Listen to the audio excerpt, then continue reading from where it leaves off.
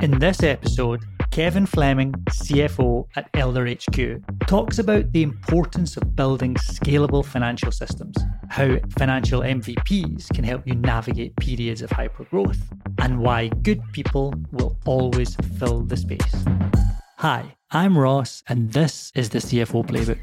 Each week, you'll get insights from world-class financial leaders to help you grow your company, yourself, and face the challenges required of today's CFO. Kevin, thank you for joining us on the podcast today. Thanks, Ross, for having me. Really appreciate the invite.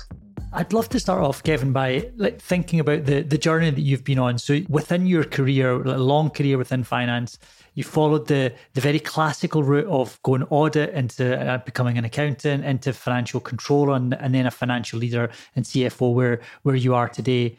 Looking back, was it always the plan, maybe always the aspiration of yours to become a CFO and a leader within finance?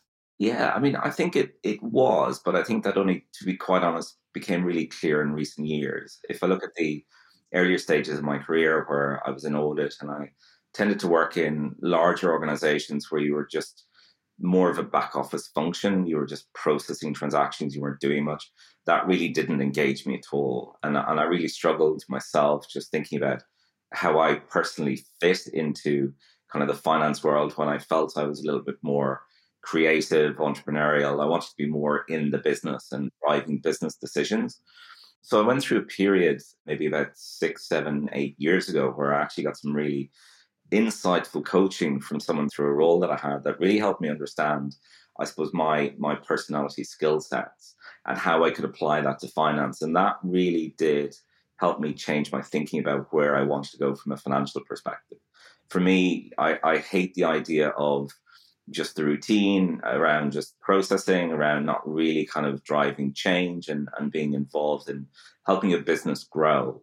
And for me, it was that. It really helped me crystallize what a CFO type role that I wanted to have, that I, to be honest, I wouldn't necessarily have thought existed 10 years ago. But for me, it's the CFO is, and the finance function is very much front and center in the business. You know, finance is not a back office function that pays the bills and pays the people. Finance is very much at the forefront of operations, is very much charged with business partnering and really helping the business understand the opportunities and succeed in its strategic goals. How I see finance personally is I always talk about it as a mix of the compass and the radar of a ship, in that, you know, you need that vision as to what's around you, what are your obstacles, what are your challenges, what's coming towards you. And that's what finance can do by literally looking at, well, how are we seeing trends, what's happening in not just within the business, but also within the market. And then it becomes the radar to really plot what is the best course of action, you know, be it through stormy seas or actually be it through times of opportunity. It's really around finance leveraging data insight and making sure we're driving decisions using financial data to optimize the returns of the business. So for me, that's what appealed to me, you know, not sitting in a back office, but actually sitting in the business, working, you know, as a very conjoined executive team, all aligned to our strategic goals, but everybody leaning on each other, and finance being very much in the conversation about how to approach things. So to be honest, it's a role that I've fallen into probably in the last 7, 8 years that's really helped me crystallize that actually this is interesting. This is really what I want to do.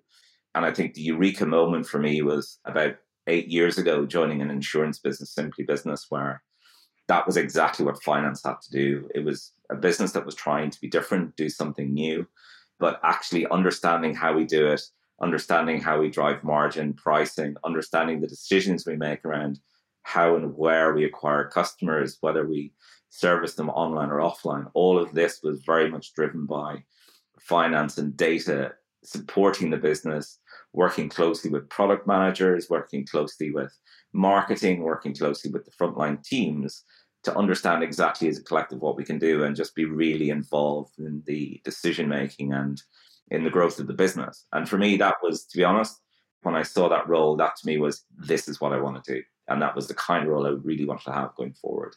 I can understand why that the role of finance being the strategic advisor. I love the phrase compass and radar of the ship. I've not heard that one before. It's great. Of course, there's another aspect as well, which is that whilst you're helping chart the direction of the company, you're also in the engine room because there's so many like core operations that finance needs to lead and run within a company, and they're not optional. They're absolutely critical to the running of the company. So there's this like operational day-to-day like discipline and excellence that you require, but also, as you've described, strategic thinking and analysis. How do you balance up your time and your team's focus on those two things? Because they can, in many cases, they can counteract each other.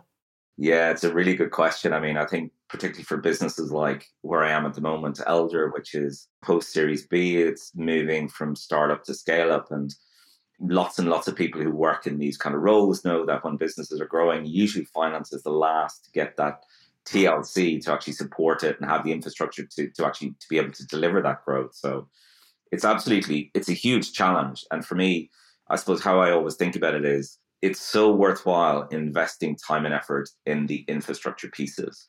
So what I mean by that is, if I look at those high volume and low value from a business perspective, in that it is the engine room, it has to operate, but actually, it is literally, it just has to work. It's not going to necessarily change our business thinking. It's not necessarily going to drive any decisions. It's not something the board are going to sweat about, but the basics need to work.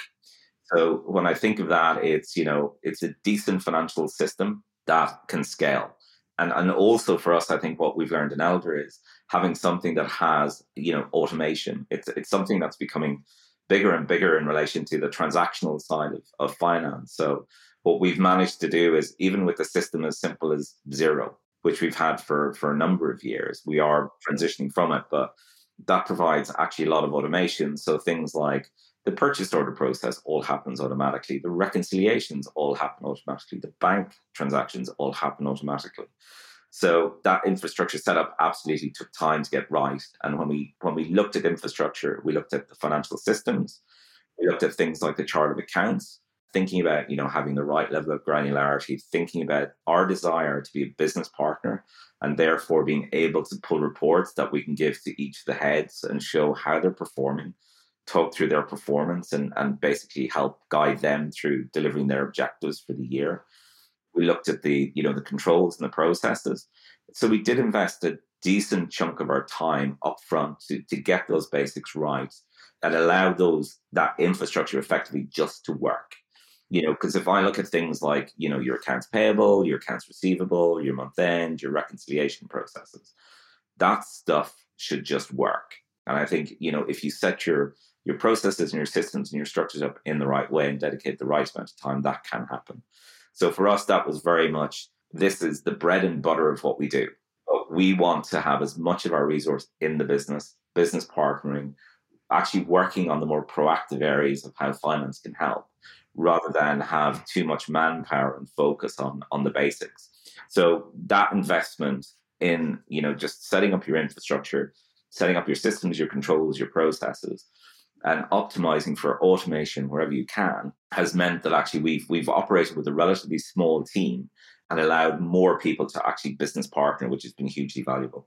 Again, that's a theme that comes up so often about the importance of automation and the increasing importance of it as new technologies come along and offer that. And of course, that's what we're aiming to do and aspiring to do for one piece of the puzzle within Soldo.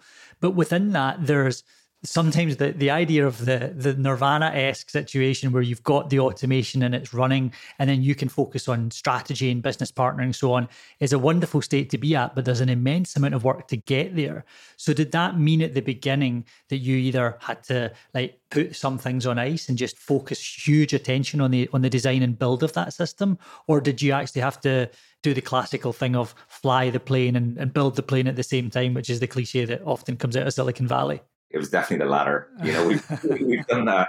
I think we've done that as a business at Elder. I mean, I've worked in many fast-paced businesses, but my God, it's off the charts here. I mean, we obviously, we're a healthcare business, and the last 18 months for us has been incredibly interesting. I mean, it's been without doubt the most interesting 2 years of my career. Coming into a business, closing the Series C, and then all of a sudden dealing with COVID, dealing with the consequences of that. And for anybody who's reading the papers, you'll know that, the sourcing of care workers is at an all-time low right now. So we have had to be incredibly agile I mean, the amount of decisions that we've had to make quickly to really pivot, to really make sure that we were doing the right things, to really make sure we were focusing on the right areas, to be able to plan for the unknown around COVID, we had to absolutely build the plane as we were flying it. I mean, I've never worked anywhere like it. And how we manage that process is, we were very, very disciplined in how we prioritized our resources and our time. So what we would do is we would always make sure, in relation to anything from an infrastructure point of view, particularly anything, as a growing business, cash is king, and you need to be absolutely all over that. So anything that impacted our working capital, anything like that, we dedicated 20% of our time minimum to focus on infrastructure, to make sure the invoices got paid, the collections process worked, the reports were automated, so that could just happen. The other 80% was very much driven by a prioritization meeting, which was twofold. One, within the team, based on what we were seeing, either from a challenge or an opportunity perspective. And secondly, within the business and how we could support the business. In reality, in the last 2 years, pretty much all of our time has been spent in the business, really helping the business understand the consequences of what we're dealing with, understand the implications, and try and help the business to chart a path out of it. And what we've done in the last 6 months in particular I just think it's been absolutely extraordinary. And finance has had to be a core part of that.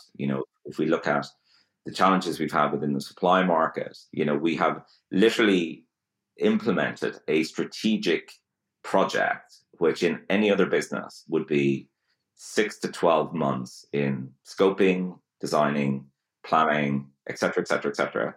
We did it in 6 days, literally from start to finish. I mean, that's how quick we've had to do. And how we've done that is even how we model. We do things in a very agile MVP type of way. So, if I take some of the projects that we had where we were looking at unprecedented market conditions and what do we do? So in reality, you need to rip up the rule book. This is not like budgeting where it's 2%, 3%, 4% year on year. This is like literally, do we need to change how we approach things? Do we need to change how we look at things? And finance was very much the engine room of that. And how we did that was we would do things like we would start with a financial hypothesis to the challenge at hand. We would build very simple high-level models based on half a dozen key metrics that we knew to be important. We had all the relevant people within the business, marketing, frontline, sales, clinical, and we would talk through what is it we can do. But actually finance would use what we call our sandbox modeling to basically drive the conversations in the business and say, okay, supposing we did X, and actually in these sessions, unusually for finance were actually pushing the business to be more aggressive from a cost point of view on the basis of, do you know what, this is really cutting edge for us. But actually, when we think of the benefits of doing this, all of a sudden it becomes material. And there's been a number of projects where we've done things in this way. And to be perfectly honest, we've ended up with a completely different answer than what I would have expected. And what I mean by that is we've actually been in a position to be materially more ambitious around what we do, how we do it, and how we can generate ROI on our capital. It's been quite extraordinary.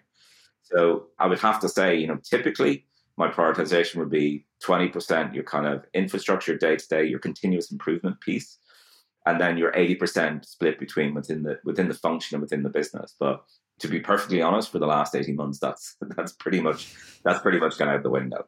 I think any CFO and certainly any leader in the care sector or in a scale-up company in the care sector could understand why that's the case. And I'm fascinated by the idea of MVP, hypothesis-driven MVP models and approaching it in an agile fashion. Because of course, like development teams, engineering teams have been doing this for a long time now, decades, and it's starting to permeate into other parts of the business. But again, agile is often based on to an extent, a test and feedback type methodology, which encourages some degree of failure. And also it encourages breaking things up into chunks. And that can be really difficult in a finance context. So can you talk a little bit more about how you come up with those, like almost like those MVP type models in order to prove or disprove those hypotheses? Because it sounds easy, but actually I think in practice it must be challenging. It's definitely difficult. I've done this kind of financial accounting in multiple businesses. And I think if you're a purely software business, I was going to say it's more difficult, but actually it's probably similar, but a slightly different challenge. We did this a lot in Simply Business, where there we actually won an award for being the most agile, aware business in the UK at that point in time. I mean, we did agile there absolutely to a T. And that was easier to an extent because actually what you were doing from a financial point of view is you were trying to differentiate between, okay, do I launch this product or do I launch this product? Do I discontinue this or discontinue this? Do I push the customer online or offline? And it was a little bit more of a slightly binary conversation, binary decision. Here, because in Elder, we're trying to do something that nobody else is really doing. I mean, we're really looking to revolutionize care, for the elderly in the UK. So it's not as if we have a pattern. It's not as if we have a base case per se. In fact, if anything, we're having to think about hypotheses on a much more strategic level. A good example as to how we did this really, really well was when COVID hit in March 2020. We literally sat and we went, we have no idea what this means for our business.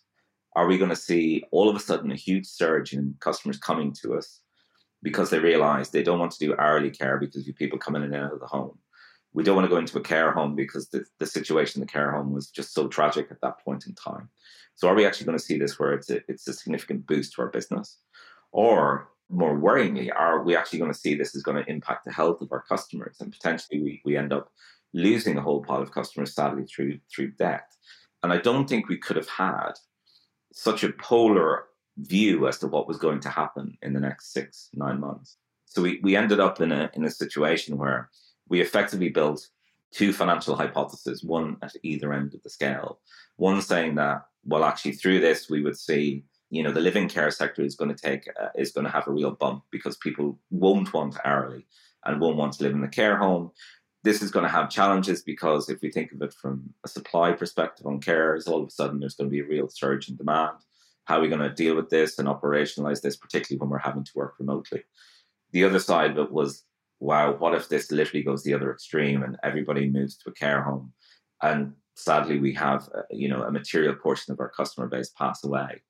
We basically worked on those two scenarios and worked through what the outcomes potentially would be, what the risks were, what we would have to do, and we set various milestones. So what we did was basically we ran those hypotheses, says, okay, if either of these are to be true, in 30 days' time, we would expect this to happen. Either from our side, we would see, a surge in demand because actually more people were coming to us, understanding all of a sudden that living care was an option, or we would see an increase in the rate of deaths or customers who were having to go to nursing homes because of illness. So what that then meant is after 30 days, we saw, okay, actually, in reality, this is actually increasing visibility of us in the market. So we know the second hypothesis is incorrect. So let's work on the first one again. So what does that mean? Does that mean actually from our side, we should be pushing harder? Should we be making more people aware? Or actually, should we be playing it safe because potentially this is a temporary bump in the road and in reality normal service will resume and we don't necessarily want to spend a huge amount of money advertising on the back of that. So we ended up, it was a little bit like kind of a branch network of building these little hypotheses as we navigated through COVID. And I mean it was an extraordinary period, as it was for pretty much everybody, to be quite honest. But we would have thought at the outset, it's maybe 3 months and we might see normal service starting to return, but we ended up we're still there. It's crazy to think we're still kind of dealing with this, but we actually ended up kind of delivering really, really well last year in relation to getting the right balance between what was happening on the top line and what was happening on the cost base. So what it did mean is, even though there were variances within the mix as you would expect during COVID, we actually hit our EBITDA numbers and our cash numbers, which was really good. And it was all around, constantly having to build these little hypotheses around what was happening in the market. Where should we push? Where should we pull back to make sure that actually each month we were doing the right thing? So that's how we've tended to use it. We do often use it as well, when we reach any challenges, to be quite honest, as a business, we'll often go in and say, okay, what do we believe to be true, or what could possibly be true here? For example, if you change your margin by X, your price by Y, your pay by Z? What do we genuinely think could happen to the other metrics? For me, this is where, that commercial element of finance is so important, because all of a sudden, the person who knows the numbers, the person who runs the spreadsheet that gives you the output, actually understands the commercial drivers, understands what it means, from a customer perspective, what the price elasticity looks like. From the carer perspective, understanding what the correct pay rates based on region look like. From a marketing perspective, understands what's a reasonable CPA and what's a reasonable payback time. And that finance role then all of a sudden can help consolidate that information, but make sure that actually the end result is right. We are buying that media at the right price point because we know we can convert it at this rate and it's going to have this lifetime. And I think that's where finance becomes really powerful. It is taking that operational expertise, really helping the business challenge on hypotheses and driving the real financial side of those hypotheses, and then helping the business work through the various scenarios and making sure we choose the right one to optimize value. You were doing so obviously in the context of the pandemic, which, as you mentioned, for everybody and every business has been challenging, but you're in a particularly challenging sector because some of the things that are happening to your customers and the people who are staying in your homes is literally life or death. And that's a very intense, emotional place to be. So given that and then everything else that's layered on, how are you leading your team and trying to, of course, like lead the company and keep people engaged in a remote distributed workforce way in the midst of all of this? Because again, it sounds like a very emotional, intense environment. It absolutely is. There's no two way about it. I mean, we have a stand-up every week. We'll have one today where we have a company presentation and we'll run through kind of the usual stuff, performance, what's happening, new hires, etc. But we'll have a section which is all around the care of the week, for example. And it's a story around someone who works, who's one of our carers who has gone above and beyond, in difficult times. And some of the stories there, they're tough to read. I mean, they're hugely positive because you see, we often hear about, oh, my mum, she's really been fading. She was having a terrible time. And all of a sudden we find a great care for them. And there's a picture of them feeding the ducks and sitting in the pub, having a G&T and having their life back and feeling like they've kind of been reborn in that sense, in like the very extreme circumstances. But I also think that makes our mission so powerful. I think for me, this is without doubt the toughest role that we've had, that I've ever had. Some of it is market conditions, some of it is just, the pace of growth and the opportunity and trying to keep up with that. But my God, when you hear the customers and the difference that we make, and you hear the carers even and the difference that we make, it just makes it so worthwhile. And I think for me, that feeds down into my team. Quite regularly, I'll stand, we'll have our team meetings or I'll stand up in front of the business. And, I will quite regularly say, look, this is hard. What we are doing is hard because, well, that's why nobody else has done it. So we've got to be resilient. We've got to be the people who really, really believe in our mission, really, really believe we are here to reinvent what it means to age. And we're going to have to bust a gut to get there. And you know what? It's going to be tough and there's going to be bumps in the road, but we're in this together. And for me, I think it's that culture that we see within the business. Pete, our founder, is hugely, hugely inspirational. He's probably the best CEO I've worked with. I mean, he's bright, he's articulate, he's engaging, he's full of energy. What I like about it is he talks about us as a sports team. We're all on the one team. Everybody's got a different position to play, but you know what? All our roles are relevant. And for me, what I find really interesting is when I go and I sit on the phones and I hear what our frontline teams have to deal with, because often, people call us in crisis. Mum's had a fall, dad's had a stroke, and I hear how they have to manage that relationship. It just really hits home. There's not a single role in this business that isn't a fundamental and important part of that team. And that energy, it's all around the business. And I have to say it's really, really vibrant in finance. Because what I love about finance, because we have that mentality that we are in the business. And I mean that for every single one of the finance team. It's not just me. It's not just FP&A. It is like literally, it is the people who are in charge of collections and invoices. They're the people who reach out into the business and actually say, how can we help sort this? Have you thought about this? Why isn't this working? anybody can talk to anybody. I mean, I've just been going through, there's something very, very exciting we're about to launch. And there's a real key piece of marketing content that I was looking at last night, which is absolutely awesome. And it was Laura in our AP department who suggested it to the marketing department. And it is just brilliant. And that's the culture we have.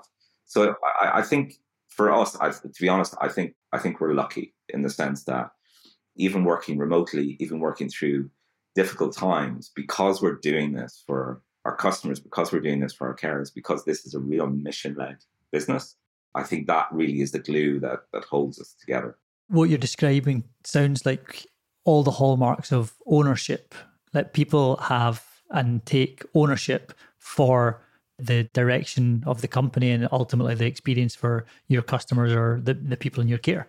Absolutely. I think there's absolute ownership. I think how we tend to operate as a business as well is everybody feels empowered. So they have ownership of their own role. They know exactly what it is they need to do. They know exactly that if they feel like they can expand, improve, suggest changes, not even necessarily just in their own, department, that they have that opportunity. And what I love is Seb, our COO, who joined recently, has a phrase called fill the space, that good people fill the space.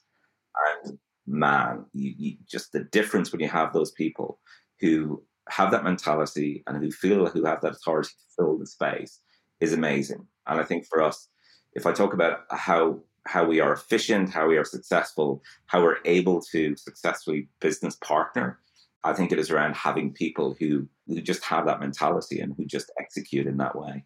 I love that expression, fill the space. Immediately upon you saying it, like there's certain faces that pop into my mind of people from our team who do exactly that. There's a proactivity and entrepreneurial mindset that I think that is very inherent in the people that do fill those spaces. I totally agree. And I always say hands up, to anybody who comes into my team. Look, do you know what? There's going to be blockers in relation to you being successful. 9 times out of 10, it's probably going to be me, just on the basis of you feel like you need to speak to me or you need to get sign off or you need to have counsel or whatever it might be. But what I do is through the entire process, I make sure that there's clarity around when do you have to put your hands up and tap me on the shoulder, or when can you just literally get on with it and tell me when it's done? And I think we've been really, really successful on that. If I look at what we've achieved within finance in the last 9 months, we've just gone through kind of our half-year review cycle. And I look at how much we've progressed as a function, and it's a lot more than we should have, to be quite honest. If you look at the challenges that we faced, if you look at, it's a lean team, what we have delivered has been extraordinary. And that is because people have been very clear on their objectives, very clear on their lines of responsibilities, but encouraged to drive continuous improvement, encouraged to challenge other areas of the business, and encouraged to, kind of work with that fill the space mentality. And it has been hugely successful. On that point, one thing that I wanted to explore with you was typically, again, when you're working on company level stuff, macro level analysis, you're doing budgeting, planning, and so on. It's data driven and it's data led, and there are tough decisions to be made because the whole purpose of it is prioritization and resource allocation and so on. But in that, sometimes there can come a harshness. It's like the my way or the highway. I know what's truth because part of what you're meant to do is bring that truth. And I've certainly made that mistake in the past where I believe I know the data, and then because I know the data, there's a degree of empathy that fades away, and it becomes a much harder business decision. But when you're describing your culture, it sounds like the antithesis of that, a company culture where there's a great degree of collaboration, empathy, people filling the space. How do those two balance up with making the tough decisions, which finance constantly either has to do or guide the executive team on so they can do it, but with that type of collaborative, fill the space empathy that seems to be inherent in your culture? It's taken time to get to that working well, to be quite honest. I think how we've got there is, first of all, everybody feels like they have their part to play, that their budget matters, that it's all part of one collective, that there isn't the idea of this is my budget, this is for me, this is all I care about. This is very much about us coming together as a collective. So what I love about when we look at the budgeting process is I've often had conversations where, for example, I'm talking to the marketing team And the marketing team have heard that we've said no to somebody else because of a particular spend.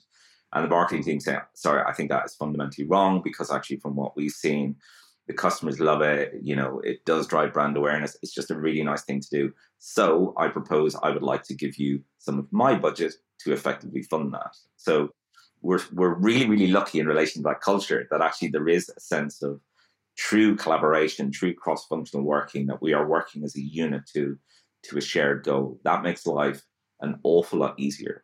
I think what's often interesting for us in finance is we in Elder are very much a data-led, data-driven business. But one of the things I really encourage anyone within the finance team to do is to think outside of the spreadsheet. Because I think what often happens is finance, will often go in and say, okay, great, that's your first cut of the budget, fantastic. I'm literally just going to knock 20% off everything, and let's have a fight and see where we get to. And from my experience, these are interesting exercises, and often these are necessary, but they're just so arbitrary, because you have two different personalities. You've got personality A, who knows what's going to happen, who's going to bake it in. Personality B, who goes, money's tight, so I'm going to be as lean as I can. So you end up basically disproportionately impacting person B. So for me, what I always want to make sure of is, look, the data is king. Absolutely. There's no two ways about it. But also it's important to step away from the spreadsheets and actually say, okay, we've done everything, but actually does this pass the sniff test? If we look at this, if we look at the cost base, if we look at, particularly when we look at the unit economics, if I see my unit economics going this way with this resources, does that actually make sense? If something is improving, what can I point to that I have confidence is driving that behaviors or is driving that result? So interestingly for me, I think finance has a stewardship role to play as well. We're not just the hard ass, we're gonna cut your costs kind of thing. We also have to make sure that actually there is cohesion across anything like a budget, that there's reality around how we're allocating resources, that there's fairness. For us, we see everything, so we're in a decent place to be able to challenge one role or one budget over another. But for me, I do feel like it's really important to step away from the spreadsheet, at these times, and actually sense check. Does this actually work? And I think the biggest learning for me on this was working in an insurance business where it was, probably half online, half offline, but the cost base was 70% this contact center. So you run the spreadsheet goes, absolute no-brainer. Yeah, definitely shut down the contact center. It's a waste. It doesn't make any sense. But then you go to the contact center and you listen on the phones and you realize, hang on a minute, these are people who are calling us because they don't trust buying insurance online. They assume they're going to click the wrong button. They're going to put the wrong cover in. When they have a claim, they're not going to get paid. So they're calling us. And what we found was happening was, first of all, we were seeing this was driving very high conversion compared to online at a higher premium, because we could make sure, first of all, that the level of cover is right. 9 times out of 10, people would play around with the cover and they will look to push it as low as possible to reduce price. It also meant we had an opportunity to sell ancillary products. And finally, it built a relationship. So that when it came to, kind of renewal time, they felt like they knew us and they could come back. So the spreadsheet would have said, shut it down. But when we actually went and we actually got into the business and actually saw what was happening and stress tested it, we actually put more investment into the contact center, and it was the best decision we made. So I do feel data is king, absolutely, but I think there is that other element, that other sense check. Does it pass the sniff test? When you actually look to do this in the business, are we confident that the elements that are not on the spreadsheet have been factored into our decision? And I think for me, that's a really important role within finance at a senior level.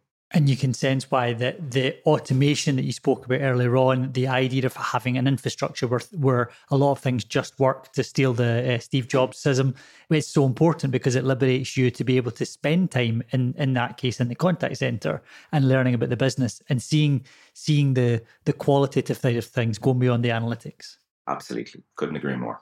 And so, Kevin, perhaps as a last question, I would love to ask our guests about advice, perhaps for other CFOs or even aspiring CFOs, given where you are, what you've been through, and also the change that you've alluded to that, the change in the demands of a CFO in today's world.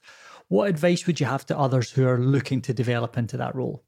I suppose if I look back for me, I think the key is actually, as a finance leader, understand the business. Because I think if you understand how marketing works, if you understand how people speak to your customers on the phone, if you understand how your product is assembled, if you understand all those bits, that allows you to have a much richer understanding as to what the economic drivers are of the business. And actually, when you come to look at performance, these things start to make more sense. You start to see through just purely the numbers and actually understand the levers in reality that are driving business performance. So for me, I would definitely say to anyone, get on the phones, stand on the assembly line, go to the contact centers, really get into the business and properly understand it. It helps you understand the metrics and builds relationships with people. And it's really important for finance people to have that relationship, because one of the reasons we work really well here is it's open, it's frank, it's honest, it's respectful. It's not always professional. There's often a bit of name calling, but nothing untoward there. But it's about building that relationship as well as understanding the business is really, really important. What that then allows you to do is ensure that the goals set within the business are absolutely aligned. And how we are very diligent within Elder is to make sure that we have 6 or 7 what we would call North Stars. These are like our most important metrics. And these metrics spread across most of the business. But what we make sure of is every single metric lines up to that metric and make sure that actually a good performance in those metrics means that your North Stars are going in the right way. So making sure across the business that those metrics are really, really clear, we're able to report on them. And we're also very clear on what good looks like. When I started here at Elder, I was asked to do a report on the management accounts and give my views of the business.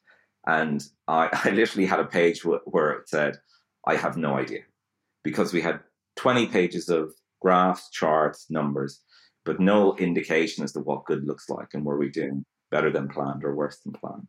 So having that is important, and having that aligned not just across the operational metrics, but actually also having it aligned from what the board look at to what the business looks at. So you've got absolute alignment top to bottom and across the business is really, really key.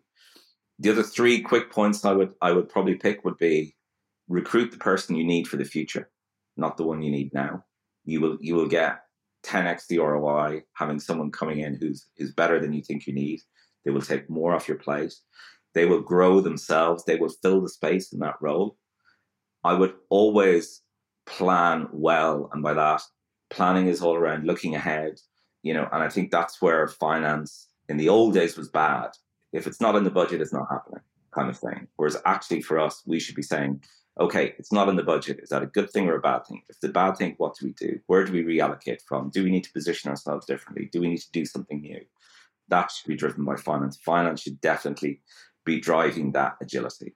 And then the last one for me, which having gone through multiple fundraisers is really, really key, will be if you're in a funding, if you're pre-funding, set your budget and hit your targets. I think, proving that you have the ability to execute on your numbers when you're looking for money is disproportionately powerful. If you're on track, if you're off track, is probably 4 times the headache from a diligence perspective.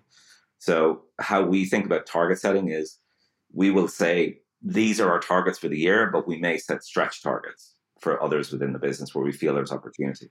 But in relation to what you communicate to the board, what you communicate to your investors, definitely set the right targets and knock it out of the park.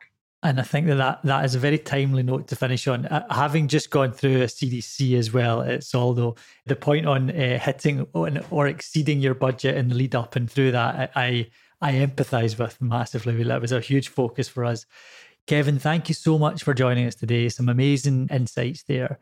For any of the listeners that wanted to go and connect with you or follow what you're doing online, where's the best place for them to do that? I would say the easiest thing to do is if they want to connect with me on LinkedIn initially, very happy to do that, and very happy to share any experiences or to have a coffee or a chat. I was in this boat myself, and often having kind of wise old grey-haired wisdom can be useful. So very, very happy to connect with anyone who wants to. Great. Kevin, thank you so much for joining us. Not at all. Thanks a million, Ross. One last thing. If you have a question you'd love to ask a guest, visit cfoplaybook.fm and submit your question there. This show is brought to you by Soldo, the brighter way to manage business spending and expenses. With Soldo, you can control every expense, track spend in real time, automate financial reporting, and then use those insights to fuel growth. Learn more at soldo.com.